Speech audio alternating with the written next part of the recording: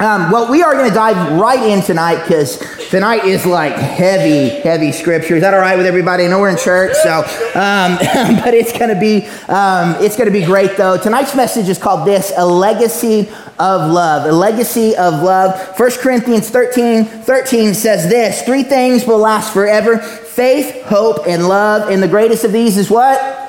Love, right? No, so we're talking about leaving a legacy of love. This is a great thing. And I don't know about you, so a legacy is something that we leave behind, right? We all want to leave a legacy to our children. Some of us are hoping to leave money. I hope my kids aren't expecting that. If they wanted money, I should have had less kids, right? But there's something I can leave them. I can leave them something that lasts forever, right? A legacy of love. So we're going to be talking about love tonight. Last week, we talked about a love for God. Right? And just what that love for God calls us to. It calls us to a particular action, right? It calls us to set things aside and to pursue God and to do it wholeheartedly. Tonight we're going to continue because our passage for this was Matthew 22, starting in verse 34. And here Jesus is confronted by some Pharisees, and he says this: "But when the Pharisees heard that he had silenced the Sadducees with his reply, they met together to question him again. One of them, an expert in religious law, tried to trap him with this question: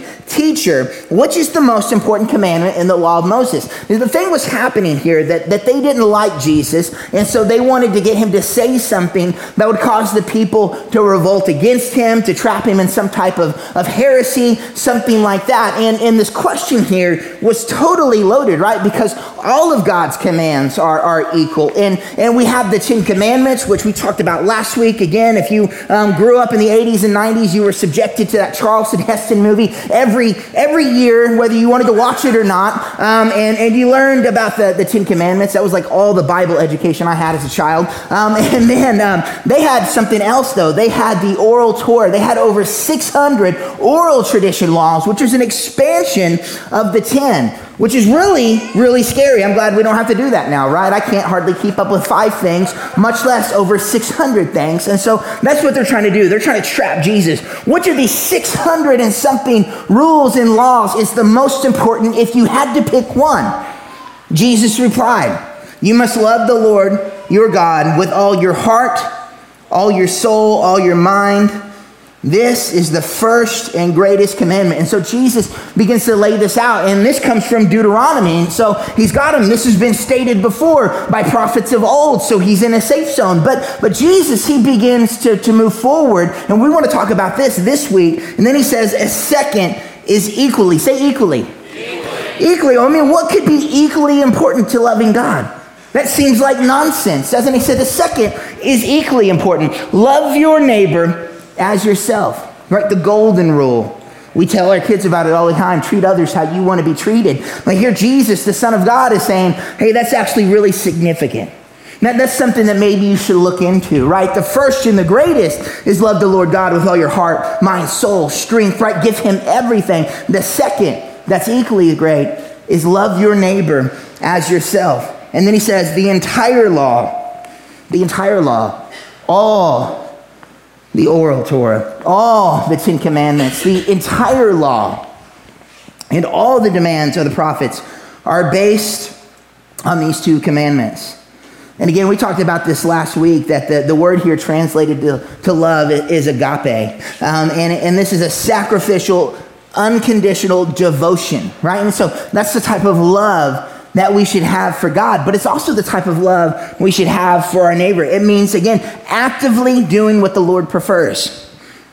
Loving people, actively doing what the Lord prefers in that situation, with that person, with him, by his power, and by his direction. And that second part's really significant there, with his power and his direction. How many of us know that sometimes it's only by his power and direction that we don't beat people that are in our sphere of influence, right? Much less love them. And so he says, love people. Be devoted to them. Love them as you love yourself. And this, of course, is based off the premise that we love ourselves. This doesn't mean that we must love ourselves before we love other people. There's not a loophole here. You can't be like, well, I don't really care about me, so of course I can treat people like trash. That's not at all what Jesus is saying. That it's based off of the premise that you have a love for yourself that's Christ-centered, because this is something where our life should be Christ-centered. The value we place on our life should be a value that's declared by Jesus at the cross, right? And who he says we are and what he says about us. And so if that's our value, then that's how we should love people. There's no loophole here. We should have an unconditional devotion to the people that we call our neighbor. Good Samaritan reveals that all of God's people are our neighbor, right? So we're called to love every person when we may encounter with this type of unconditional love. So loving people around us is difficult. And that's probably no surprise to you. I mean, if you've been to Walmart, if you've driven down the street, if you've had more than an hour conversation with me, you probably had some difficulties loving me even in that moment. And I know this, my wife and my sister on the front row here, they would be like, yes, amen, right? He's so difficult. I just don't know about him. They probably question all the time whether or not God even called me to this. But it's not only not a surprise to you, it wasn't a surprise to God. God didn't say this and he's like, oh crap, people are really difficult. I should go back and change what I said. I didn't realize that so-and-so was going to treat so-and-so so poorly and be such a dirtbag. Man, that's not what he's doing. He knew your spouse would be difficult.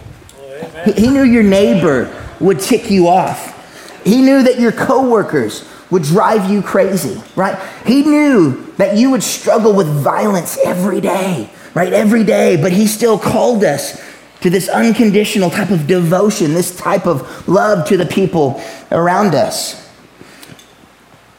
Loving people, though, it's not a response to them. Did you know that? That our obligation to love people is not predicated on people's response to us, how they treat us, how they love us, or any of that.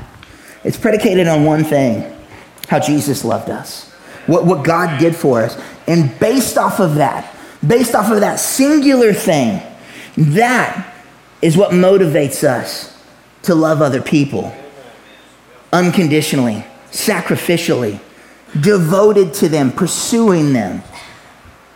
Again, loving people is not a response to them. It's a response to what God has done for us. And in fact, our love for people, it indicates our love for God. There's a direct correlation.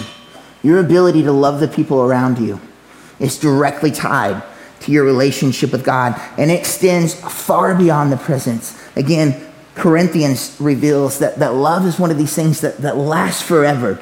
And when we get a God type of love down, this agape love, this devotion to the people around us, it lasts forever. It leaves a legacy.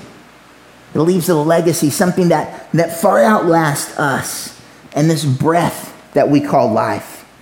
Tonight, as we discuss loving people, I want to talk about one apostle. I want to talk about the Apostle John.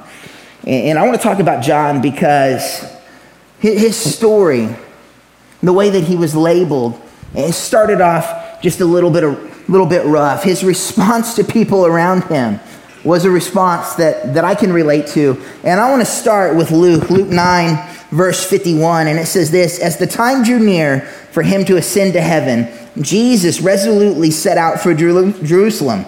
He sent messengers ahead to a Samaritan village to prepare for his arrival. But the people of the village did not welcome Jesus because he was on his way to Jerusalem.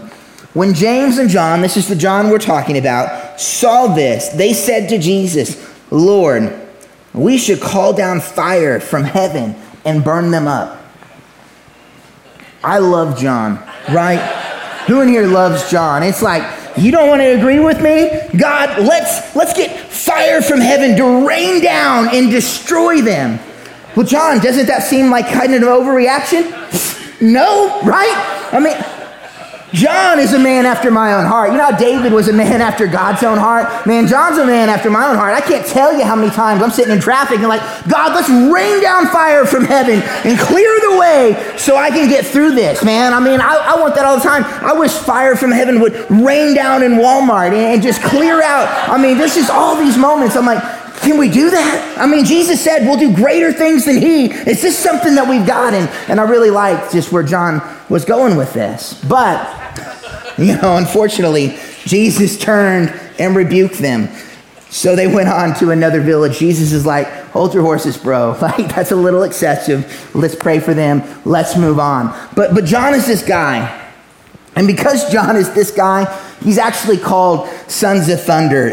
We see this in Mark 3:16. It says, these are the 12 that he chose. Simon, who he named Peter, James and John, sons of Zebedee. But Jesus nicknamed them Sons of Thunder. It's one of the only references we see to this. But you have John, who in the beginning, God knew his heart, right? Knew his struggles, knew who he was, and declared him to be a son of thunder.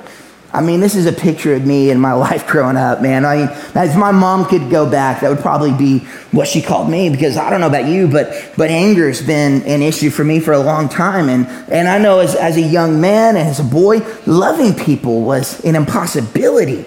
And just deal with anger and hatred and these things in my heart. And John's story, though, it gives me a lot of hope. And it gives me a lot of hope because of what Jesus began to do with him and through him.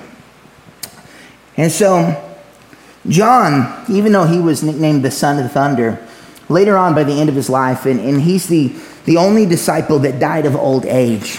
We have the Gospel of John, and then we have 1st, 2nd, and 3rd John write his epistles, and then we have the book of Revelation. And John wrote all of these, and by the end of his life, John went from son of thunder, he went down to let's rain fire down from heaven and burn up these Samaritans, to being known as the apostle of love. To have this transformation, to go from somebody who was most likely hard-hearted and hard-headed to being soft and malleable and loving people the way that God had called him to love, and ministering to people in a significant way. And the crazy thing about this is he maintained this into old age. He maintained this after being persecuted and exiled. They attempted to tar and feather him, and he never grew bitter. He never grew angry. Even into old age, old man, he maintained this attitude. And in fact, with each year, he grew more and more like Jesus. He stepped more into the presence of God. He moved further away from this label and this identity of just being angry, and more into the image of Christ. And I love that. It gives me such hope. John, he aged well and learned from Christ. Much like us, his liabilities were exchanged for assets as he matured. And that's what God begins to do for us. There's things in my life that at one point were liabilities, that were weaknesses. And God flipped them upside down, turned them on top of their head, and he leveraged them today to reach people. It blows me away. And he does the same in each of us. And as long as we begin to turn those things over to him and allow his love, the love we talked about last week, to really penetrate our hearts and to minister to us, it changes everything. So tonight, I want us to look at some powerful truths when it comes to loving one another.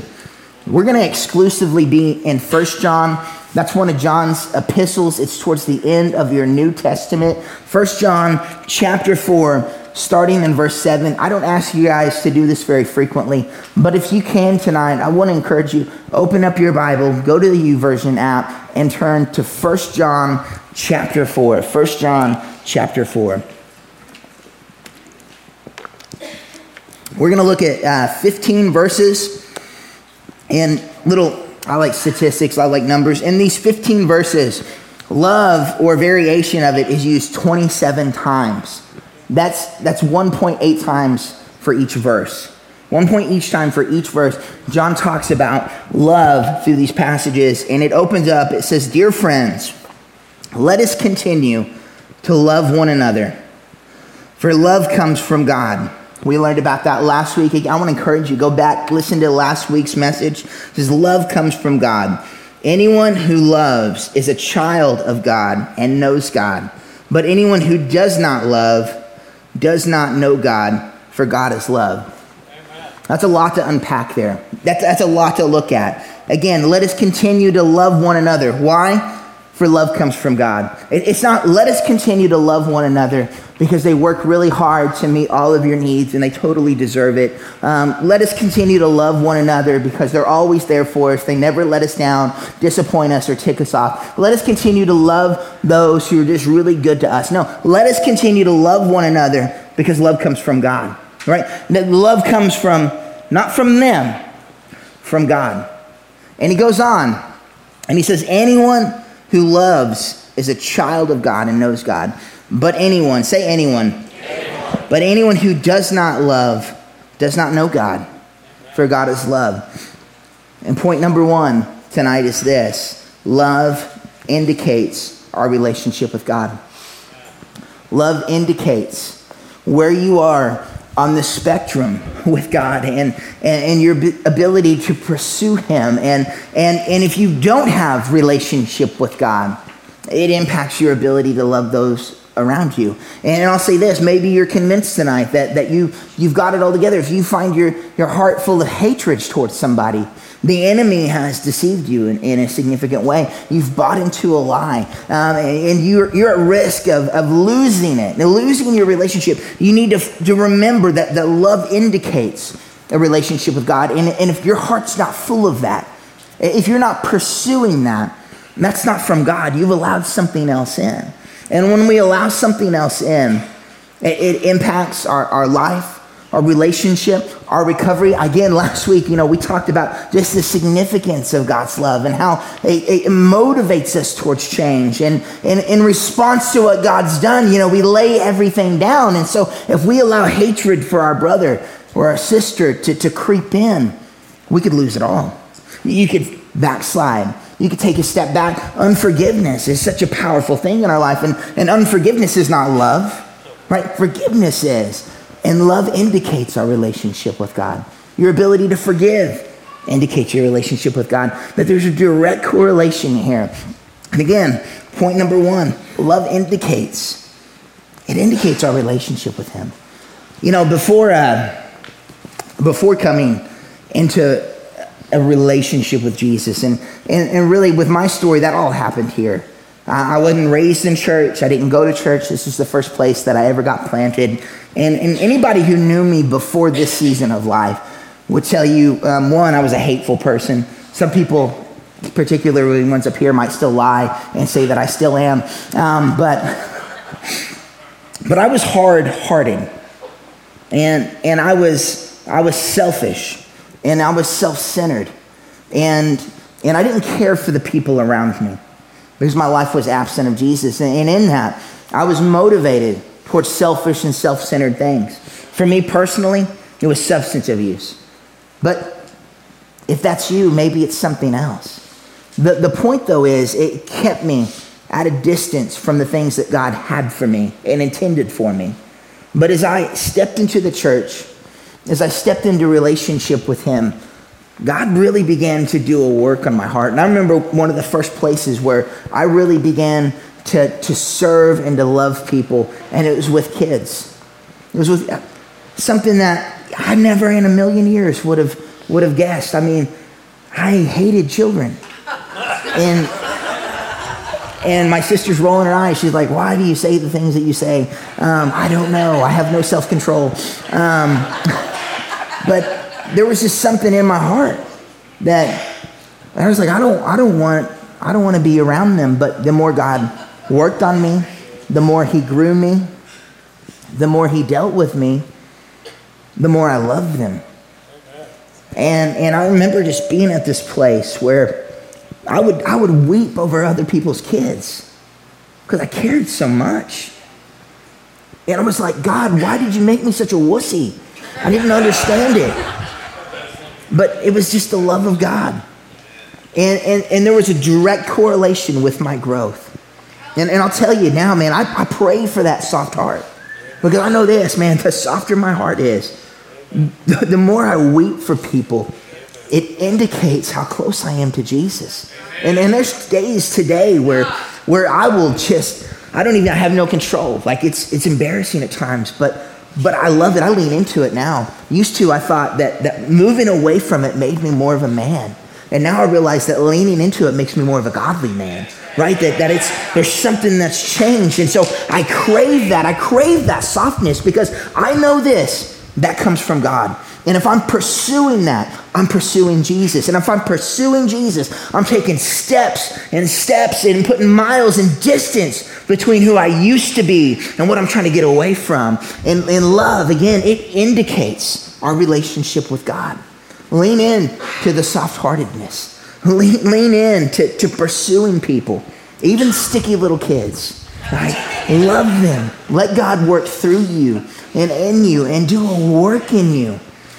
By putting you in a relationship with difficult people, allowing you to love on those that are far from him.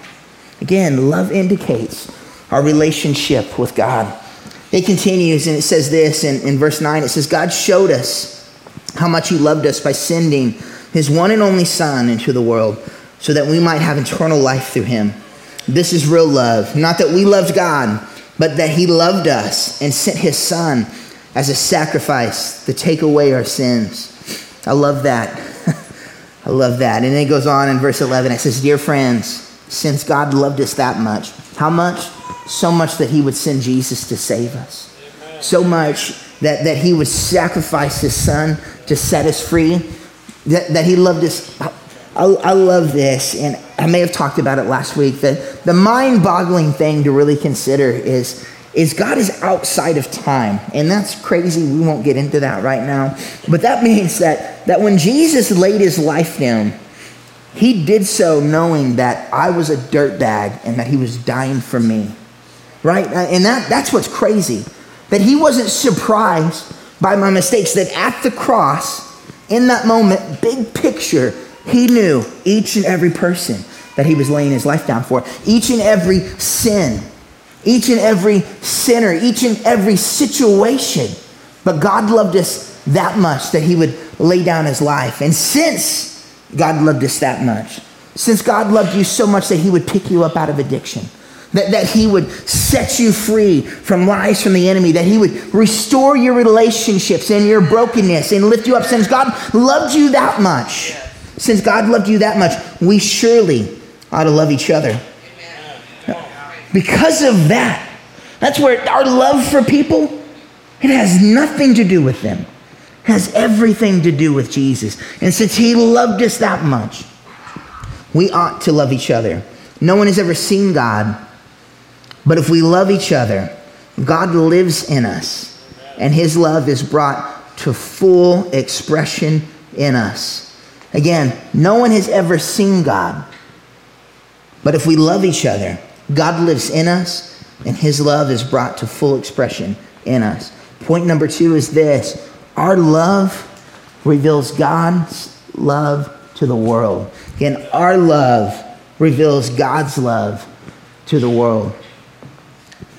As I was coming into the life that I have now, I didn't have some divine revelation of God. There was no appearing of Jesus, in any type of physical way. It wasn't like Paul's story where I'm riding a horse and I'm knocked off of it or a camel or whatever, and I have this here I am, Jesus. No.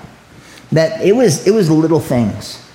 It was people placed in positions and places in my life, in the community, in the church, that were present and that loved me in spite of my mistakes.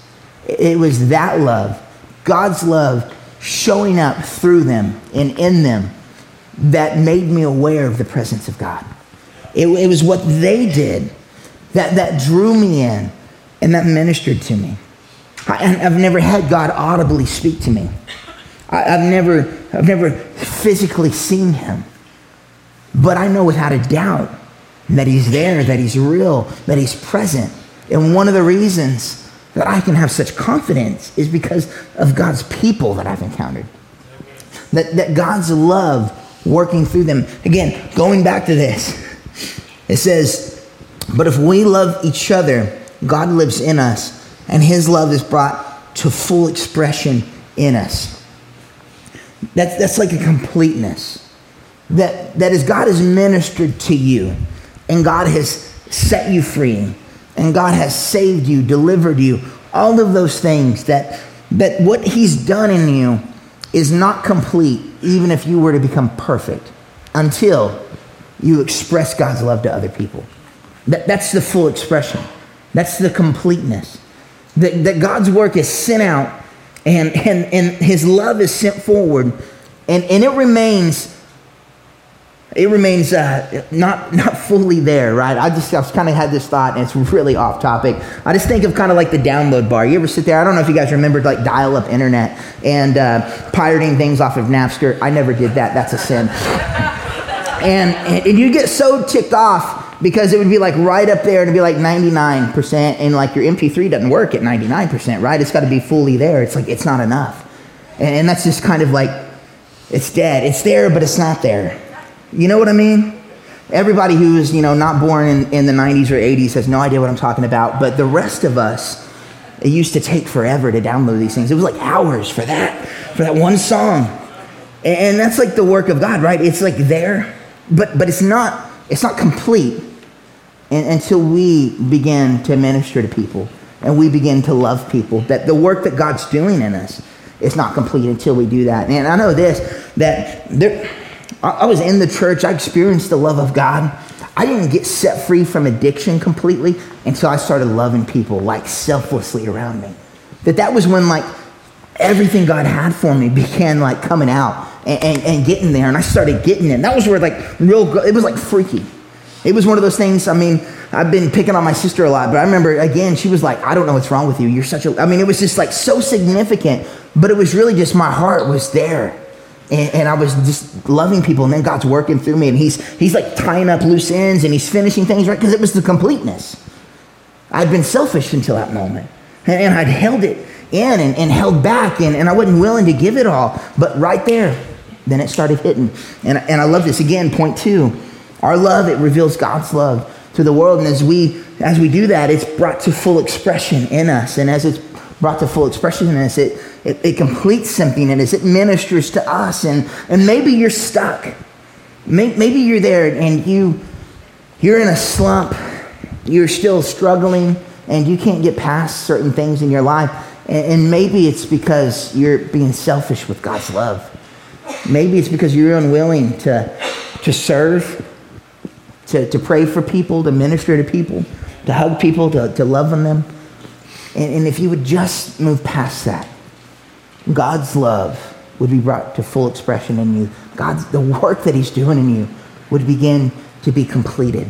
And so again, point number 2, our love reveals God's love to the world. He continues in verse 13, it says, and God has given us his Spirit as proof that we live in him and he in us. Furthermore, we have seen with our own eyes and now testify that the Father sent his Son to be the Savior of the world. All who declare that Jesus is the Son of God have God living in them, and they live in God. And we know how much God loves us, and we have put our trust in his love. God is love, and all who live in love live in God, and God lives in them. And then in 17 he says this, and as we live in God, our love grows more perfect. Say perfect. So we will not be afraid on the day of judgment, but we can face him with confidence because we live like Jesus here in this world. Point number 3 is this: our ability to love is perfected in his presence. That again, the more that we lean into him, the more that we lean into his presence and pursue his word, and the more that we pursue him, the more that these things are growing in us and perfected in us. And I know this, that there's days that I struggle. But the more I lean into him, there's less days of the old Aaron that wants to road rage and beat people, right? That there's more of the soft-hearted, the kind man that I want to be, that I know God's called me to be. And I can lean more into that. And again, point number 3, our ability to love is perfected by his presence. That if you're struggling to get it, if you're struggling to get that full expression of God's love, spend more time with him. Devote more to him. Pursue him. It's there. And it says, so we will not be afraid on the day of judgment, but we can face him with confidence because we live like Jesus here in this world. That as we perfect that love, that it perfects that Christ-like image. We're image bearers of Christ. It does that work in us. And as that's done, a lot of these major things are dealt with. The depression, the anxiety, the addiction, that loving God and loving people handles those things. It deals with those things. It brings about Christ's image in us. He works through us through his love. It's so simple, yet so incredibly difficult. But if we, again, keep our eyes on him, day in, day out, spend time in his word, pursue his presence, God's love's perfected in us, and we'll learn to live more like Christ in this world. It continues, it says, such love has no fear, because perfect love expels all fear. If we are afraid, it is for fear of punishment. And this shows that we have not fully experienced his perfect love. Side note, the kind of love that they're talking about here, it allows us to come before God absent of fear. That's not in your notes, but it's important just to note that as we love like that, again, that fear that causes us to run from God when we're making mistakes or messing up, it's dealt with. It helps us to come boldly to Christ, boldly before him, to deal with all of the things in our lives. And so perfect love, it expels that fear, and it allows us to humble ourselves before him. And then in verse 19, it says, we love each other because he loved us first. If somebody says, I love God, but hates a fellow believer, that person is a liar. Again, we love each other because he loved us first. If someone says, I love God, but hates a fellow believer, that person is a liar. For if we don't love people we can see, how can we love God whom we cannot see? And he has given us this command. Those who love God must, say must love their fellow believers. Must love their fellow believers. That if we talk about love, it's not an option, it's a command. It's a response to what he's done in us, that we have to learn to pursue it with every ounce of our being. And again, I know it's not easy, but it's what we're called to do. And as you pursue loving God with everything, loving people with everything, it becomes a heck of a lot easier. To recap, love indicates our relationship with God.